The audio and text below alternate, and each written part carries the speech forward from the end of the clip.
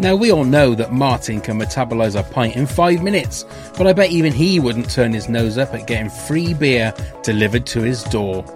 Yes, our friends at Beer 52 are offering our listeners a free case of 8 unique craft beers. Just go to www.beer52.com/WTAF and cover the postage of $5.95. Beer 52 is the world's largest beer club. Even Big Mandy is welcome, but not Colin. He's an utter bozo. Each month, members are sent a crate of beer with different themes. Don't like dark beer? Then choose the light option. Comes with a magazine and 2 snacks, BLT and crumpets not included. Don't be a cockwomble, just go to www.beer52.com/WTAF to get this amazing offer. That's www.beer52.com/WTAF.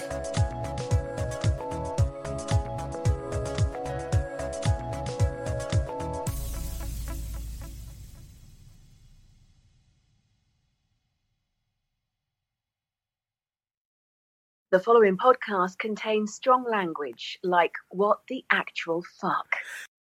Hello, this is Curtin, and you're listening to What the Actual Fuck. Scarecrow Festival is like the most important day of the year. What? Daft Cow? This is just ridiculous. What the actual fuck? Hey, what the actual fuckers, and welcome to WTAF of This Country podcast. Now, first, here he is. Come in. Wow, who's this handsome young man? It's Neil. Oh, that's a nice one to introduce me with. Well, Finally, the one I deserve. It took 140 odd episodes, but there we go. Finally did a nice one. I did. You did. I'm going to have to lap that one up because that'll be the one and only. It will be. We'll be back to slagging you off next week. Yeah. Now, our superfan guest. Shut up, Neil. We're for crying out loud.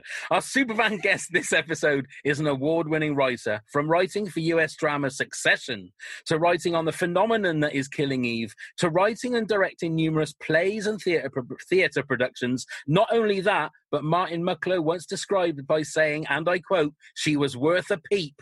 It was a tweet. Jordan. Oh, was it a tweet? It was a tweet. I've actually got proof. If you want it, it's there. I assume that it's printed out and hanging above your bed. Is that where it is? Absolutely. Yeah. That's where it is. Well, it's lovely to chat to you, Anna. It's lovely to be here. I was very excited, as you know, when you asked me, because definitely a super fan of the show, and really thrilled. Certified member of the Dump Gang. Good. Oh, brilliant. I've got a quick question. Why did he send you a tweet saying worth a peep? In what context was it? Oh, God, I can't remember. I mean, it wasn't weird or anything. Yeah, I was going to say, it wasn't just a random one, was it? It wasn't unsolicited. It was definitely, I can't remember what it was. It was me doing my general, gushing about the show, probably on Twitter. And then maybe he just said it as a thanks for the support. You're worth a peep. No, I can't remember what it was, but it definitely wasn't an unsolicited. He Googled, imaged you, looked at the photographs, and then went, "Yeah, worth a peep." It's worth a peep, yeah. So you say that you're a super fan. When did it first come on your radar then, as a TV show? Actually, it was at the very beginning. And the only other TV show I remember experiencing like that was Red Dwarf. I still remember watching the first ever episode of Red Dwarf with my dad, which is how old I am. And I was a big fan of that for years as well. But yeah, I remember being there from the very beginning. I remember the trailer that they showed was when Curtin's talking to Kerry over and talking about when she sticks her big fat finger and presses Sporty Spice when the question is who's clearly not a Spice Girl. And I remember, and I think other people were saying the same thing at the time, is that real? Is that real? And I remember thinking, I hope it's not another one of these programs that, sort of, in the vein of Benefit Street or whatever, those sort of bullshit people, programs that, using people as, sort of human soap operas, as it were. Yeah. And then, and actually, it's so brilliantly done that it does take a little while if you knew nothing about the show, it does take a little while to get that it's scripted, that it's not real.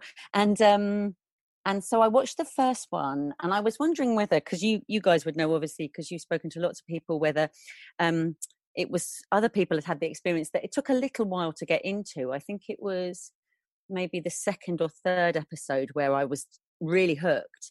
And it's funny because when I go back and watch Scarecrow now, I'm like, this is a classic episode.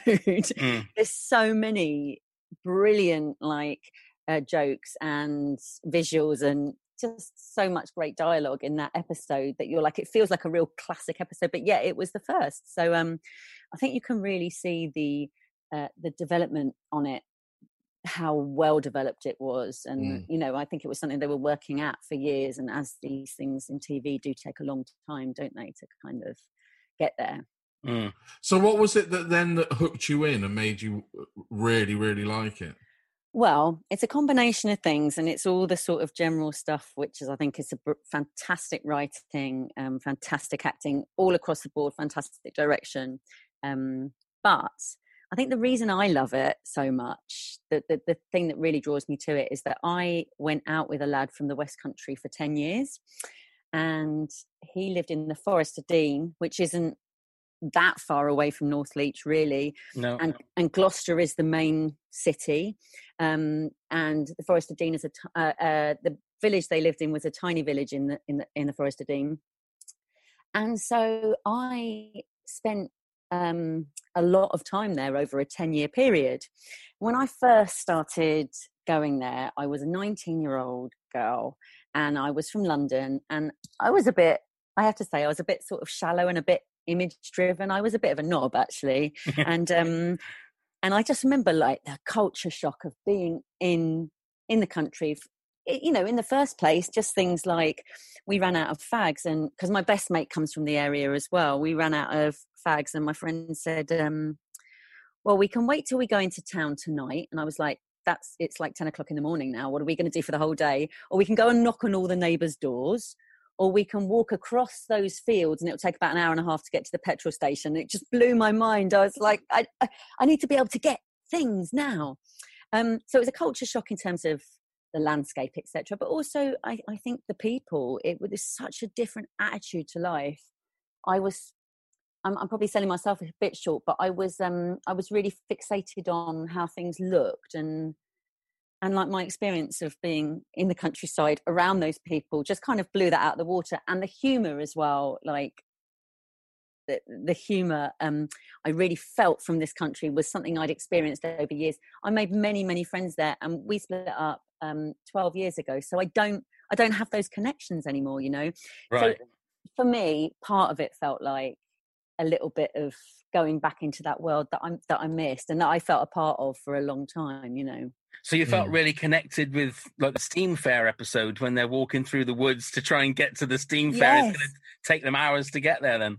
Now I never went to a Steam Fair, but the big thing for a few years when I was going there and stuff was New and Onion Fair. Are you guys from around there, by the way? We live in the town where Daisy and Charlie live. So we live about was it 10 miles away from Northleach? And not even that, yeah, about 8 miles away to Northleach, and that's where they filmed the show. Yeah. And so, are you in Ciren then? Is that yes, where? That's it. Yeah. Great. So you probably know Newent, yeah.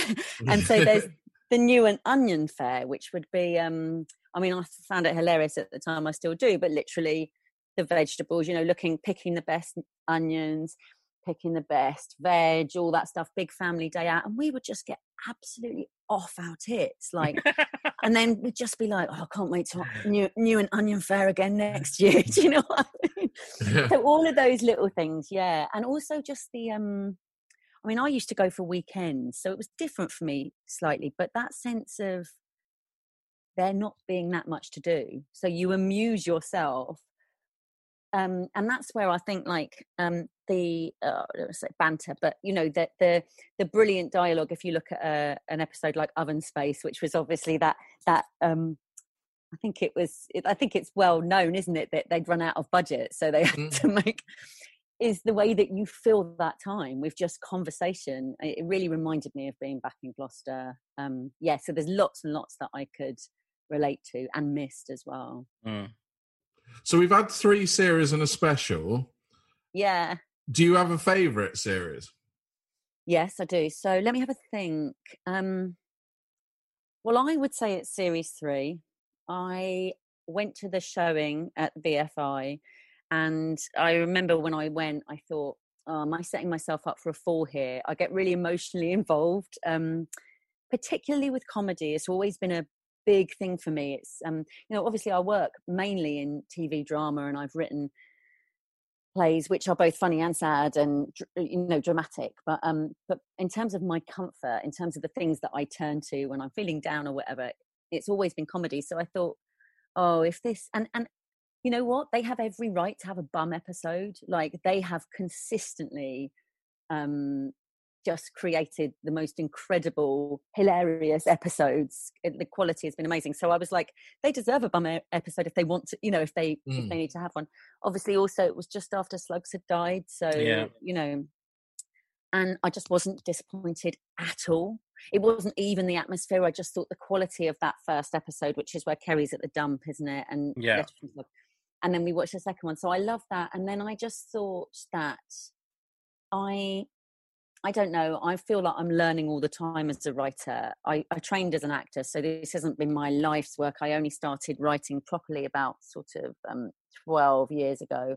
But to see the craft and the development and in their characters, and then to go back to Driving Lesson, and I think you can... Sorry, I'm sort of analysing it a bit. No, that's good. But if you go back and you hold up Driving Lesson with Oven Space, they're not dissimilar in that they're really contained. But of course, then you bring in Vicar, and you get that just fucking... Oh, I can swear I forgot. Yeah. fucking amazing monologue. But there's all the... Yeah, just really, really beautiful. Who was I listening to talk about this? I don't know, but I thought it was interesting in that I think it might have been Charlie Cooper at some point talking about how they swear a bit less as the series go on. And I feel the same about my work. My early plays and stuff were full of swearing. It's funny how you develop, I think, as a writer. And but yeah, so I think that I love them all, but I think it's got to be season 3. And then that finale, like you say finale, I always get mixed up now between the American and the English way of describing it. I say seasons and finales and not fucking series and last episode. I mean, it was perfection, really, wasn't it? And yeah, I could talk about that all night. I love it. It's interesting what you say about that. They earn the fact that they could do a bum episode. When we've done our recaps, they've set such a high bar that we feel like sometimes when it's an episode that's maybe an 8. Yeah. Which would be the peak of a lot of comedy shows, or any show. It doesn't matter whether it's comedy. Because like you say, 1 minute you're laughing, the next minute you're crying, the next minute your eyes are behind your hands, wondering, oh my God, what do next? But the point I was trying to make is that they set such a high bar that they're what you would class. I mean, I don't know. They haven't had a bum note. There are episodes that I think, me personally, are not as good as, say, something like Office Space, but they're still an 8. I mean, how hard is it to like you say, have that kind of consistency? Well, I mean, if I was gonna pick, I don't think any of them have been a bum note. I thought that the special, I felt that it had all the elements of a brilliant episode, but stretched out over, was it an hour or 45 minutes? 45. About 45 minutes. That for me, it was still brilliant stuff in it, but that for me didn't work as well. But that is the closest it gets, really, for me. And I thought and this isn't something that I disliked, but something that I've been thinking about with this country is the complete lack of music. And I think it's really, really important because they offer you, they are offering you truth and laughs, and they're not.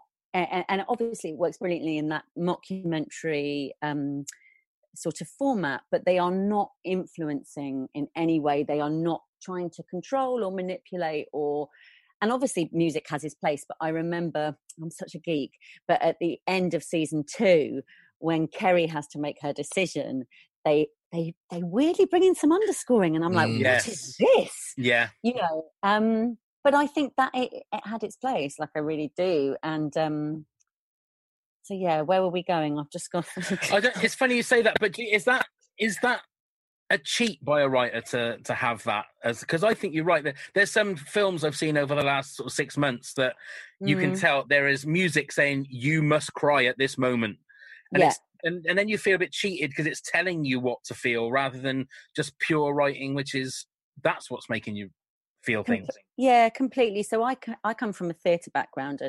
and we generally, coming up in my career, I've never really used music as an underscore, but it's always really been important in terms of transitions and moving through scenes, opening. And then I've seen quite a lot of stuff in the theatre, not recently, because obviously there is no theatre, but before that, where a constant underscore is used. Yeah, I feel a bit like, it has its place. Can you hear that? Screaming baby. Sorry. That's okay. Neil does it all the time. Don't worry. Yeah, I would ask, is it yours? It is. It's my little boy. He's 2. Oh, bless him. Yeah. Well, yeah. I feel absolutely. I mean, particularly with movies, I feel so just shortchanged when it's a map. It's telling you how to feel, and I think music can be incredibly powerful. But also the other thing about this country and not using any music, obviously it has the mockumentary, and The Office also sort of did it in their last ever episode.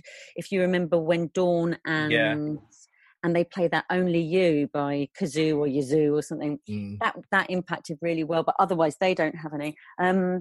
That they are really,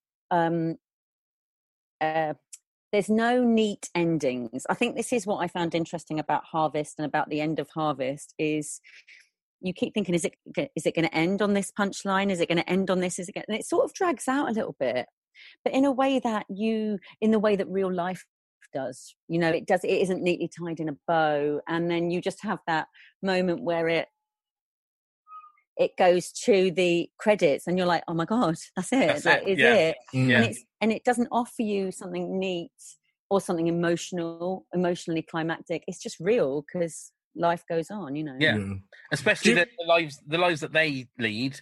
Nothing happens, and I think when we go and see them in 10 years' time, I'm hoping and praying that they are just doing exactly the same, walking around, and they haven't changed one bit. That's what I'm hoping. Yeah. One of my favourite bits is when GMVQ and Curtin's like, Kerry rang me at 3 a.m. and said that she's seen a badger that looks exactly like Grandad. Yeah. And I came running over and I thought, what am I doing with my life? There's something interesting about so the level of detail in the script and the way it's written, I always thought this is either massively improv or it's absolutely honed with like an obsessive nature, because rhythmically it feels so brilliant. And I can't remember again who interview I watched, but they were saying about how it's really honed, it's really rehearsed, it's really rhythmically kind of beaten out. And I just think some of those detailed bits of dialogue and stuff are just brilliant, like the badger that looks like Grandad and stuff. Yeah. Do you watch the show and put your writer's head on then when you're watching it, and how they came to these sort of things and dialogue? I have like a bit of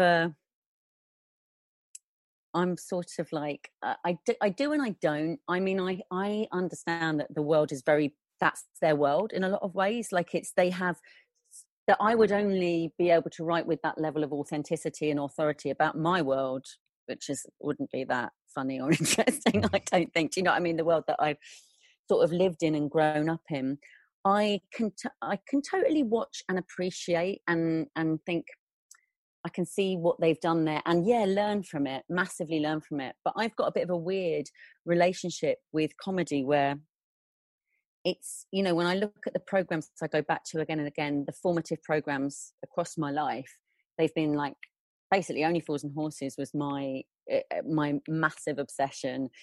Alan Partridge as well, totally different, but I'm just obsessed with, he's like a beautiful monster, you know, and the way they keep bringing back in a new format, This Country as well, you know, but and all of my plays have been funny most of them. But I've never written a comedy because I'm too scared, because once you say it's a comedy, it's got to be funny. Like, you know, if it's dramatic and if it's a drama with laughs in it, then great, a few laughs are a bonus. But I'm just working on my first sitcom now, so I'm just like, you know, you've got to take the bull by the horns, actually just think. And you know, the sitcoms I love, or the comedies I love, aren't always a laugh a minute. They're not bang, bang, bang, bang. There's plenty to watch in this country that isn't necessarily a gag or a punchline, you know. So how do you find your ideas for your sitcom? I mean, I'm not going to push you to tell us what it's about, but how did you come up with the ideas for it? No. Well, actually, interestingly enough, it is weirdly based on my life and my family's life. So I do think it's about coming from a place of like authenticity. It's certainly to start with, and then. But I think also I feel like I'm not a writer that has great ideas. I feel like once I get a great idea given to me, or I do come up with a great idea, I can create the characters, I can create the relationships, I can do the dialogue. I love all that, but it's finding that idea. And so, you know, like there's so many things I'd love to do. A comedy set in some sort of precinct. So, you know, I think a service station would be a great place to do it, you know, on the motorway, because it's just such a weird place where people are there for so many, you know, different reasons or different walks of life. What did you ask me? How did you get the inspiration, or the where did you get the ideas from to write a sitcom? So I can't talk about it, but so it's the sitcom I'm working on is sort of loosely based on a situation with my family, and other stuff I've worked on, you know, have been sometimes influenced by friends, people I've had in my life. Always a lot to do with growing up. I feel you know, I'm always drawn to things that feel like they're about coming of age, you know, change, growing up, all that stuff I'm really interested in. And I think that's funny, actually, again, because I always think about Kerry and Curtin as being quite young, but I think they're meant to be mid to late 20s, aren't they? That's what I think they must be. I think the first time we spoke to Daisy and Charlie, I think Charlie said that they're supposed to be mid 20ish, Yeah, sorry, my foot's gone to sleep, so I better move it before it gets beyond the point that I can do anything about it. I'll start screaming. I mean, that's different, isn't it? Because when you first watch it, you think, oh, they're probably 22, 23. And as you're getting on, you know, with it, you realise, no, they're over. And Kerry's still hanging around with the year 7s and stuff.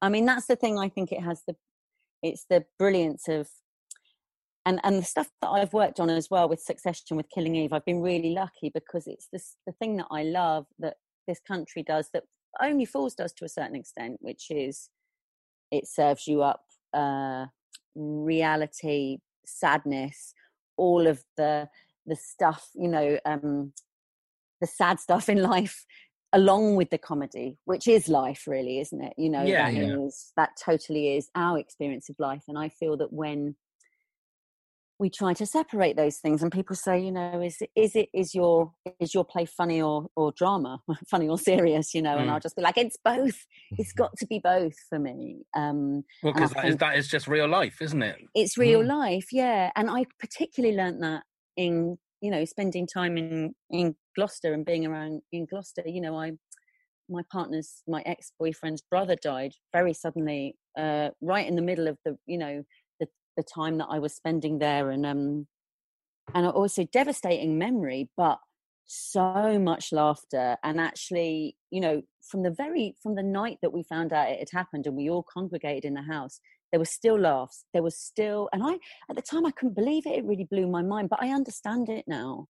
It's like, watched a documentary about Richard Pryor the other night, and there's this brilliant quote in it. I can't remember, I'm paraphrasing, but he basically says, after everything he went through, his heart attacks and setting himself on fire and cocaine and all that, that he really truly believes there isn't a single thing in the world that you can't make funny, or you can't be funny about, you can't make a joke. And I agree, because it's how we get through, isn't it? It's how we what else is there? No, that makes sense. So when it comes to writing for things like Succession and Killing Eve, because that's obviously not your project, you're brought in to write an episode. How does that work, or how is that? I mean, obviously it's very different to when it's something where it's your own characters, but does it take more preparation to do that, because you've got to learn about the characters? How does that work? For you? So they're both very Succession and Killing Eve were really different experiences. I got a really broad range. I was lucky, because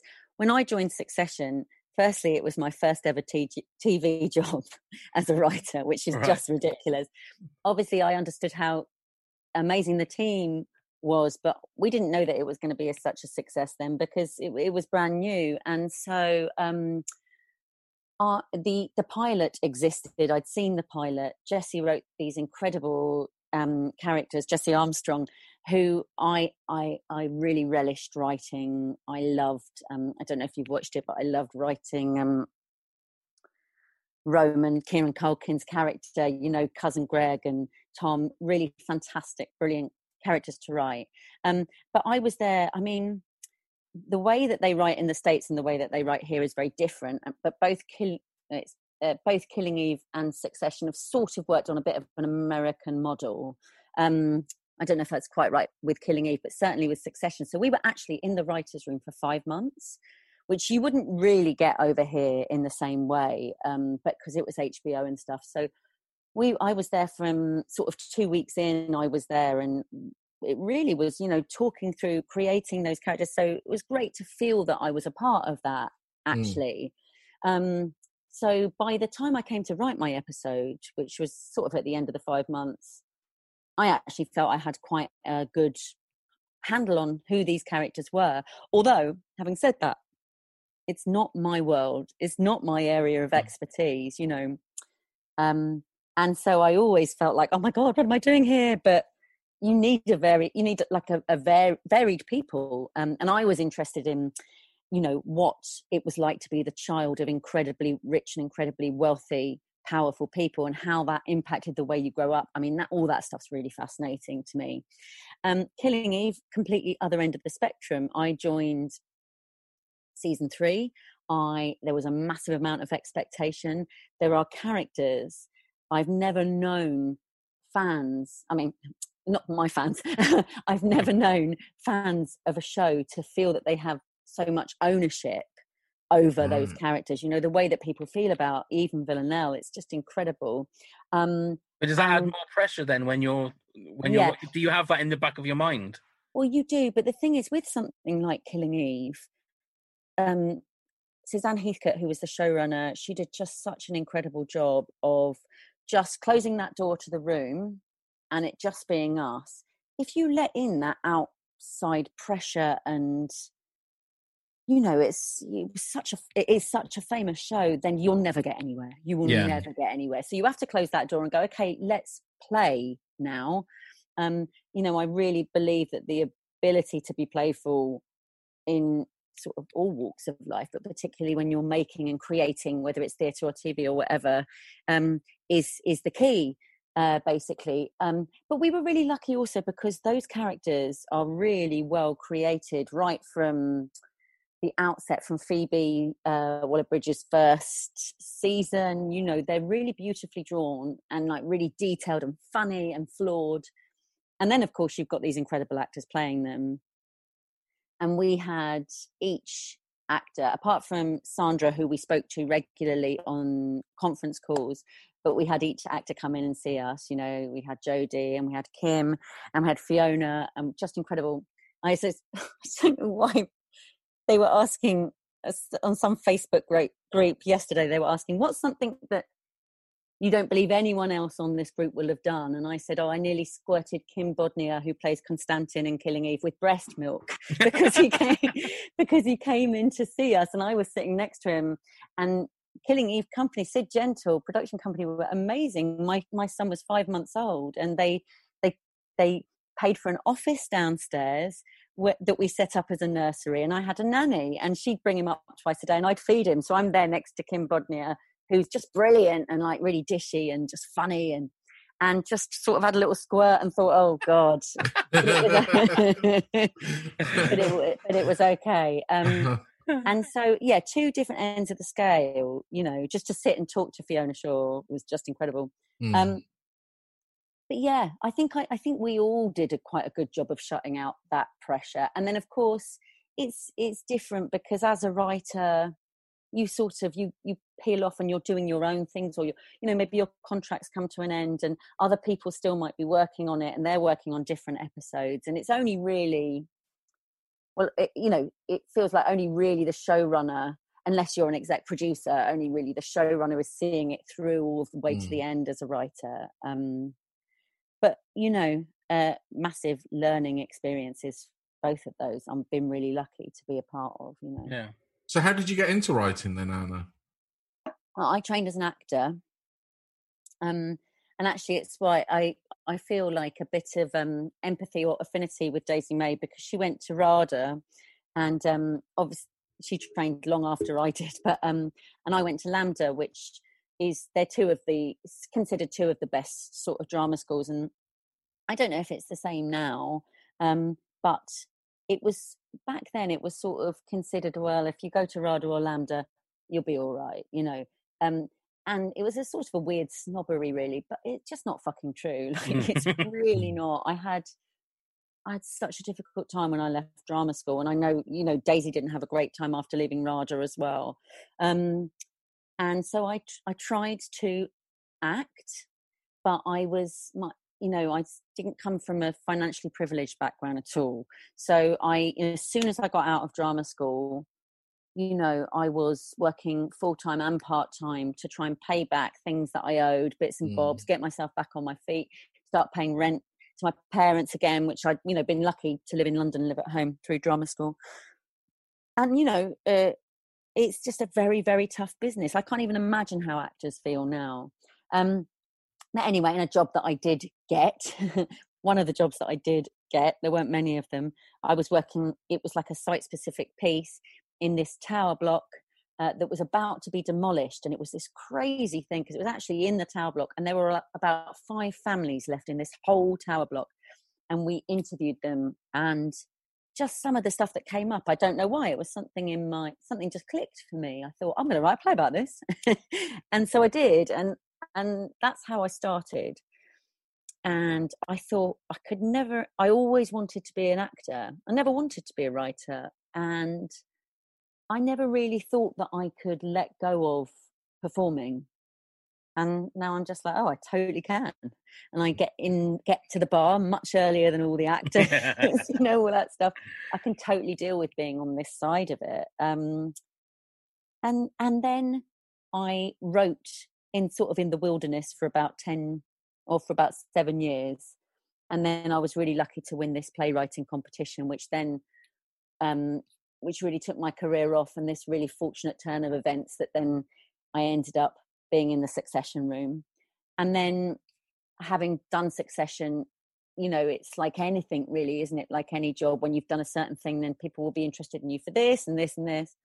And so since then I've been able to make a living out of it for about 4 years now. And that was all I ever wanted. Like, the idea of being able to make a living as a writer was really, everything to me. I have a question for you though, Anna. Being a writer, how do you combat writer's block? Oh, hang on. I can't hear you. Sorry. Oh dear. Can you hear me? Can you hear us now? One sec. Can you hear me? Yeah, we can hear you. Say something. Hello. I don't know what it is. I got these from a charity shop, so maybe it's full of earwax. Okay, take two. I have a question, Anna. Writer's block, how do you combat that? Okay, I don't believe in writer's block. Only because... It does exist, I'm telling you. Are you a writer as well, are you? Well, I've got another question to follow up with this, but sort of try in, yeah. Yeah, oh, okay, great. You should do my workshop tomorrow. I'll tell you about it. Okay. No, I'm not trying to get free advertising, I promise. So the reason that I don't believe in it, don't get me wrong, I know that sometimes it's hard and sometimes it feels like a grind and sometimes it feels impossible and painful. But when we talk about being blocked, it's like a binary thing. You're blocked or you're not. So it means that we're looking for a key to unlock a door, and there's only one key that can unlock that door, and then that door opens and everything's okay again.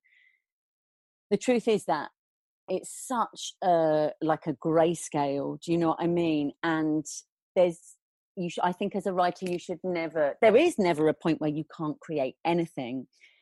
This workshop that I'm teaching tomorrow is about. It's about how to sustain your interest and your excitement in an idea over a long period of time when you might not be working on it or it might not be being produced, etc. But all of the teaching and workshops and stuff I do, and when I work with young writers and stuff, is about how can we mix up what we do. So how can we get away from the laptop and things like timed writing exercises, using going out in nature or out in an urban environment, if that's more relevant, using your voice recorder rather than, I think that it kills us sitting at a laptop sometimes. I think using a whiteboard and using cards, or there's always little ways that you can get yourself out of it. And I think if you are working on a dinner party scene and you are stuck on this dinner party scene, if you keep trying to write that dinner party scene, you might find that you halt. But if you can go off and do a bit of character thought tracking, for example, what's going through this character's head, even if he's not saying it, or write a little scene about what someone does in the toilet when they go for a wee, or just anything that is not necessarily to go into the piece at the end, but anything that sort of starts your brain working around the same area, but from a different angle, I think is really useful. So I am denying the existence of writer's block, but only because I think that it's a really unhelpful concept. Right. Okay. So I've got a question for a friend that that it's when you're writing, or when this person is writing or trying to write, it's almost like they're holding back and they don't want to write everything because they want to keep it for themselves. Does that make sense? Yes. When you say keep it for yourself or keep it for your friend's self. Yeah, thank you. Yeah. What is it? Why? What is it about? It's like you don't want to let the story go. So my friend has told me is that they don't want to let the story, so they don't want to write everything down because it means then the story is out for everybody to see it. They want to keep it. It's like something's holding them back. Yeah. So you want to keep it. So because you're afraid of what people will think. Your friend wants to keep it because he's afraid of what people will think of it, or because you covet it and want it just to be yours and not to share it with the world. Yeah, but I think it's also it's just also like within the story is you don't want to let the story. It's just really weird because the way I even talking that out now, sounds like my friend is a complete loon. But I really, there's no normal with writing. It's such a weird. So I've only known a couple of writers in my life who sort of sit down in the evening with like a cup of tea and sit in front of the, the opening of Murder, She Wrote, just, get typing, just loving it, maybe. It's always chaotic for me. It's always not late nights, but early mornings and like listening to weird music and like walking around the room and all that stuff. That's when all the best stuff comes. So it doesn't sound mad at all. No, I can always remember that documentary about Roald Dahl, And it shows him pottering off down to his shed, and he's got his flask of coffee, and he's got his electronic pencil sharpener, and he just starts, and he makes it look like it's just a wonderful little thing to do. And then he's wrote all these amazing books and stuff, and you think, well, it can't be that easy, surely. I think it's hang on a minute, I wanted to find you this. It's probably going to be really shit now, but I wrote a stupid little poem about this once, and I was going to read it to you. It's called Stupid Little Poem I Wrote. The fluttering mind, like a hesitant moth, flies around the light bulb of an idea, unable to land for more than a moment for fear of getting burned. Let the moth land and allow his wings to burst into flames. In brackets, although then he won't have any wings, this could be a problem. But that was just a little, that's really how I feel sometimes when I'm writing, is that it's not so much about keeping the story for myself but it's about fear of letting go. Like, oh my God, what happens if I let go, you know? It's a fucking weird thing, but it's exciting. Like, it keeps you on your toes, right? Yeah. You know, I think it's always interesting. But yeah, I never think it's weird. It definitely doesn't sound weird. Well, I will pass on your advice to my friend about the hesitant moth. And indeed, right now it's obvious that you're a very big super fan of this country. I am. Have you got a quiz for me? We're going to find out how much of a super fan you are. I feel under pressure. Well, we're going to play Kerry or Curtain. So I'm going to give you a line of dialogue, and you need to tell me if it was Kerry or Curtain. I think you're going to do well at this. So you got 5 altogether. I hope so. Here's number 1. Do you know what? I'm just going to go home and think about it. Kerry in Mandy. Correct. 1 out of 1. Well done. Number 2. With a bonus point for the episode. I mean, that's very good. I mean, if you can give me the scene as well, then, you know. Yeah, it's when it's when Mandy falls asleep. It is. It is. You're absolutely right. Number 2. You are exactly how I remembered. It's so weird. Rob Robinson. Curtain. To Rob Robinson in the petrol station forecourt. Is correct. Yes, that's the Mandy episode as well. Well done. Yes. 2 for 2. Yeah. Well done. Question number 3. Absolutely battered last night. Can't wait for a debrief with the lads as well. Right. Oh, this is one of my faves because that was Curtain. And it is, I can't remember the name of the episode, but it's when he does that amazing physical comedy where he pushes the wheelbarrow up the plank, and then the plank goes up at the end. When Absolutely he's right. Working for Martin Mucklow. Yeah. Well done. Threatening Letters is the episode. Oh, yes. Yeah. So that's 3 out of 3. Number 4. Yeah, so we went to the Weymouth Pavilion to go and see the summer pantomime, and Toadfish from Neighbours was playing Wishy Washy. Oh, I feel like that's got to be Curtain. Am I wrong? Is that your answer? Yeah, it's Curtain. It's not, is it? It's not. It's Kerry at the station from series 3. The shame of it. So 3 out of 4. Here's your last one. Go on. That is brilliant. Brilliant, isn't it? Absolutely brilliant. That's Curtain. That is Curtain. That is Curtain. What episode is it? No, I don't know, but it is Curtain. It is Curtain. That's Family Loyalties. That's when Kerry gives him a Dyson behind the bar too. Yes, as a little softener so that he hides the Dysons. 4 out of 5. Well done. That's very respectable. I'm not happy, but you're going to be led in bed tonight with those crumbs, and you're going to be thinking that's going to be going over and over and you over. Are. As a bonus, can I show you how I got my son to say tomato? Oh, yes, absolutely. This has literally been like the whole time he's been speaking, I've been training him up. A worthwhile one. He's your own little This Country sandbox. Oh, yeah. Oh, no, where is it? Hang on. No, I can't let myself down now. Right, hang on. Hang on.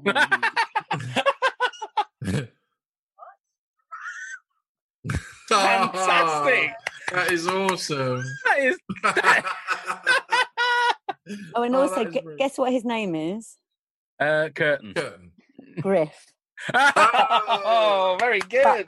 But I am not that much of a super fan. He was very much born in advance of season 3. But it's funny because apart from Griff Rhys-Jones, that is the only other Griff I know or have heard of. So you named him after Griff Rhys-Jones? No, we didn't. We just really we just really like the name. Yeah. That's great. That is fantastic. No, he's a lovely man. I'm sure he is. I'm sure he's a lovely man. Right, Anna, I've got another question. And they have never ruled out that they might bring this country back and they may do a movie. Oh, so, yeah. yes or no to a movie of this country?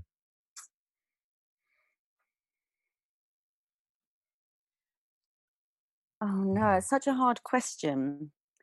I mean, I want more, but also I would be really happy for them to stop where they have. So I talked about Only Fools and Horses being my biggest passion, really. Like that I watched, I was so obsessed with growing up.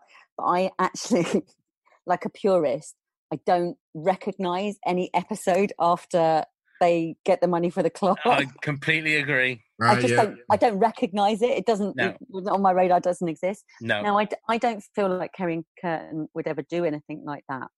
I think it would be weird because I wonder if, and also because they've got such a strong fan base, that there would be people that really just want to watch more and more and more of them in their natural habitat doing what they do, or they're.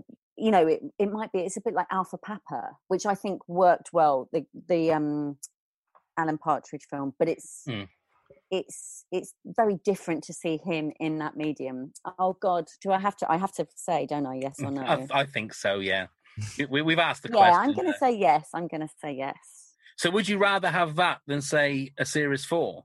No. I'd rather have series 4. I think the format works incredibly. I think if they make a movie, it has to it has to have like a full plot or I don't know. I kind of feel like everything. It's got to sustain 90 minutes, hasn't it? So yeah, and I think that the beauty of this country is that nothing really happens, even though loads of things happen. At the same time, nothing really happens. So I feel a bit like, in the movie, something would need to happen. And I think, do you know what I was thinking about is, do you remember the film What's Eating Gilbert Grape? Yeah, very much. Really beautiful film. And I think it is that film where they were like a really small kind of rural-ish community, but there's a big supermarket coming there, and just everyone's suddenly like wearing the baseball caps, and people are working there, and no one's going to the local shop anymore. I feel like it would have to be maybe something like that.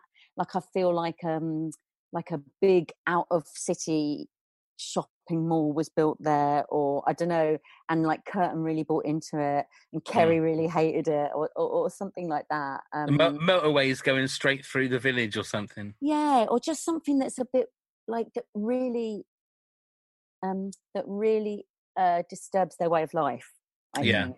And I'd love to watch Kerry and Curtin in all sorts of different situations. Do you know what I mean? But I think it's perfection where we see them in their own habitat. Absolutely. When you said What's Eating Gilbert Grape, straight away I thought of Sue and the mother in What's Eating. Yeah. So I mean, that is what an amazing creation, like that character, and also.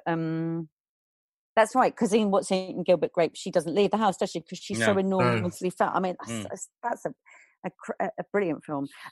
But again, it's like, even though the character's hilarious and obviously the voice is brilliant and all that, it's also like it's sad, isn't it? So sad. It's so sad. But yet the humour is threaded through it constantly. You know, the bit about us feet like two bits of spam and him turning her over with a snow shovel and all that stuff. You never lose the humour, but it's a sad story. She doesn't ever get out of bed. And following on from what would Kerry and Curtin be doing next, how do you feel in regards to the US remake that they're doing? How do you feel? Because obviously you've worked in the American television, so you've sort of seen how it works. What do you think? I think it's hard, isn't it? Because I remember how I reacted when they said they were going to make The Office in the US. And then actually I really liked the US Office. Yeah. I find it really weird when you watch the pilot and there's some bits from the English Office in it, because after that they really just, they find their own thing with it. And it feels absolutely right. And this isn't a criticism of the English version at all, but it feels absolutely right that the English version stopped at 2 seasons and the American version ran and ran. I mean, I haven't seen the later seasons of it. I think that's, and also Getting On is another one of my favourite comedies. I don't know if you know that. Joe Brand and Joanna Scanlon, I want to say, two brilliant actresses about the NHS and about nurses. Again, there was a US version of that was actually really good. And so I want to say like, oh no, but actually I'm just going to wait. It's about how they take the concept and make it their own, you know, and they will do that. I mean, I feel like I heard this on your show, that there's a really good team behind it. Yeah, it's right? Paul Feig. Paul Feig is I don't think he's show running, but I know that he's definitely an executive producer. So yeah, there's a good pedigree there. Yeah. But you know, like I say, you just have to wait and see. I mean, we know from talking to the fans and that a lot of them, they don't want it to be the in-betweeners, or they don't want it to be the IT crowd like the Americans have done with it, and they want to again. But it's just, but then the UK version is always going to be there. It's not going to take away from that. Yeah, it's a bit. You know, we've got to be generous. Like if they make the US version of this country, like this sounds silly, but it's for the US. It's like they need to share. But is this country on there? It is. Yes, they haven't. I don't think they've had a special or series 3, but they've definitely had series 1 and 2 on Hulu. I think it was on. Yes, I'm always trying to get people to watch it. Funnily enough, I don't really know what any of my Gloucester friends think about it, because don't. I mean, I think I've spoken to a couple of them. My best mate now, she lives in Myanmar now, so I don't think they can get it out there or whatever. You know, I think it's difficult for her to get, or. Yeah, but I don't know. I think I spoke to one friend that just said, yeah, it's brilliant.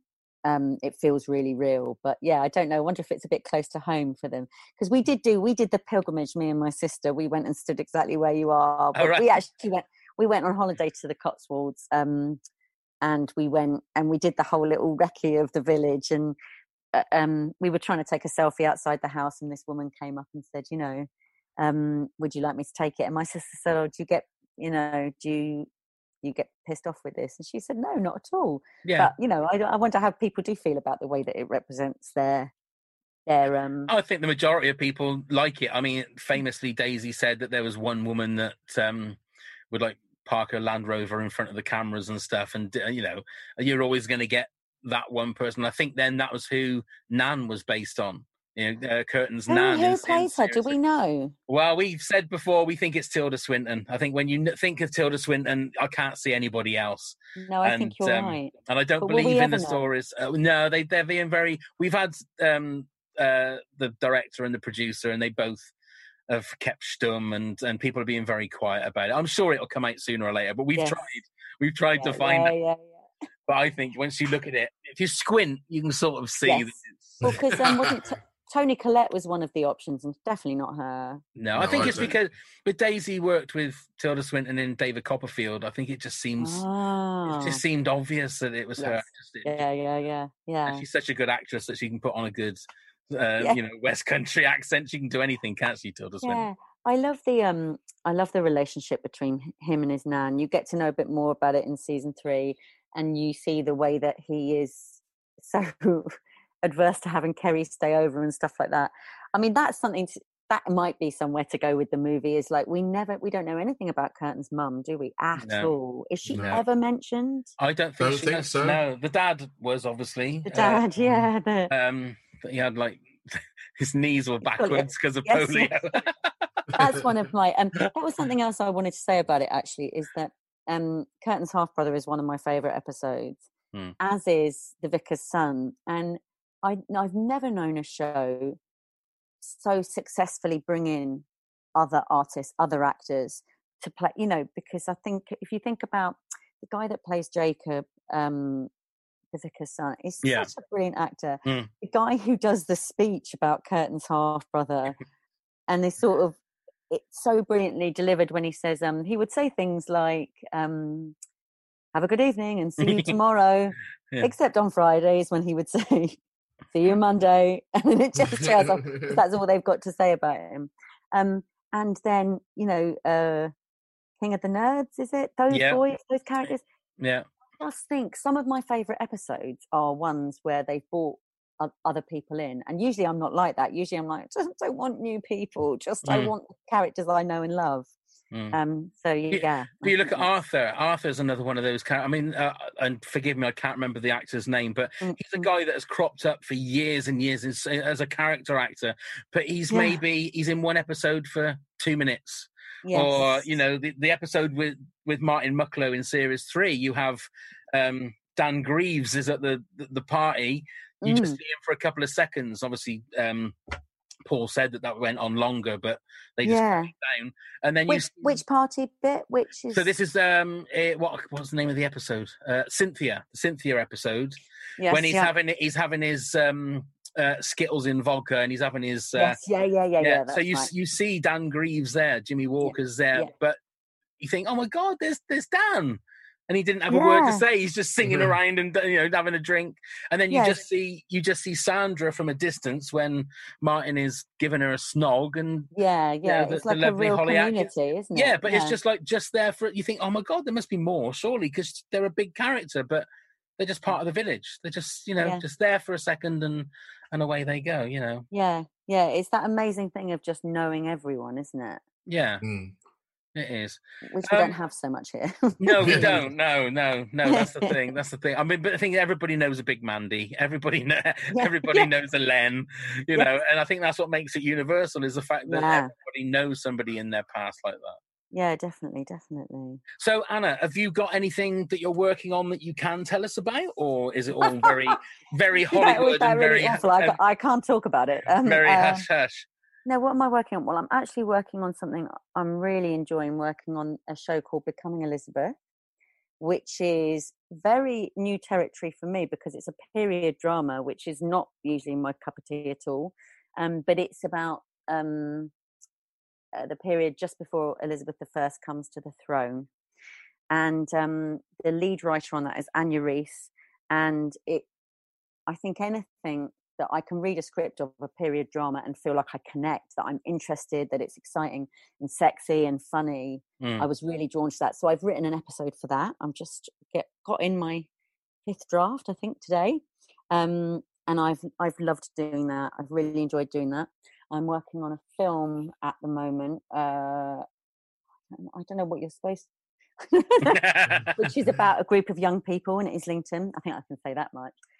Who go on this crazy adventure, and I mean, I really enjoy writing about young people. Not writing, but I've worked with young people for a lot of my life. I've taught acting to young people, mentored young people, and so very often my work kind of revolves around young people. I think it's fascinating to imagine what life must be like. Can you imagine going through this? But also like getting your first pubes. Yeah. Well, I completely. That's exactly what I'm going through at the moment. I'm glad you brought that up. Honestly, it's like, you know, there's a global pandemic and I can't go to school and I'm sprouting hairs and you know what I mean? I'm falling in love. That is a typical writer's example. That is that you went for your first pubes. I find anything that uses pube as a joke funny. Like when Curtin says they're bowling like absolute pubes today. And parsnip pubes. Yeah, parsnip pubes. That's so funny. I've never looked at a parsnip in the same way. Now you just can't. But you know what? As well, I thought that was such a brilliant little bit because I had exactly the same experience when I was growing up as Carrie did. Because you know, growing up. Now, maybe not quite so badly, but definitely then, the women's bodies you never saw, women or people's bodies, you never saw real bodies. And then you go to the swimming pool and you're like, what the fuck is this? Why are these women not covering themselves up? Which is a terrible thing to say, but I think that we're a product of the media and, you know, of what we are exposed to. But yeah, I thought that was a brilliant. Well, it sounds like you were exposed to a lot when you were younger. I don't know. Oh dear, Anna, thank you so much for spending some time with us. It's been so much fun. My friend will enjoy all that advice that you gave him or her. Yes, will appreciate that. Thank you so much. Please stay with us for a second. Neil just I will. Does his little bits and pieces. Absolutely. Well, you can find us on all the social media sites under This Country Pod. You can also email us with any questions or anything you'd like to know at wtaf@hotmail.com, and also go to our webpage where we have all details such as the tickets for our live show at wtafpodcast.com. Well done, Neil. And remember, the live show our final live show is on May the 28th, 2021. Yes, we moved it again. So hopefully then everyone will be able to sit down and link arms and hug and, what a wonderful time that will be. Yes, so we will be looking in depth at the Series 3 final episode, or the finale, as they say in America. We'll also be playing This Country Bingo. We'll have some special guests. It's going to be a wonderful night for us all to celebrate this country, because we haven't really had a chance to celebrate it since it finished. So go to our website. It's all the information is there for our very final show. You can also come and support the podcast, patreon.com/WTAF, and also you can buy us a coffee, ko-fi.com/WTAF to support the podcast. Oh, God dear. Wow. And breathe. Anna, thank you so much for spending some time with us. Thank you very much, Anna. Thank you very much, Neil. Thank you very much, Pav. Thank you very much, everybody, for listening, and go and get plumbed, you fuckers. Scarecrow Festival is like the most important day of the year. What? Daft Cow? This is just ridiculous. What the actual fuck? Hi, I'm Pav. I'm Neil. We're here to tell you about our new exciting project, the Top 10 of Anything podcast. Phenomenal. That's right, Neil. We grab a guest or two, pick a subject, then bring our own top 10s to the pod. Yes. It could be top 10 scary movies, top 10 swear words, top 10 breakfast foods, anything. Oh, you saucy devil. Indeed, Neil. Our first episode will be online very soon, so subscribe on all your usual podcast platforms so you don't miss it. Yes. The Top 10 of Anything podcast. Let's begin the countdown. Phenomenal.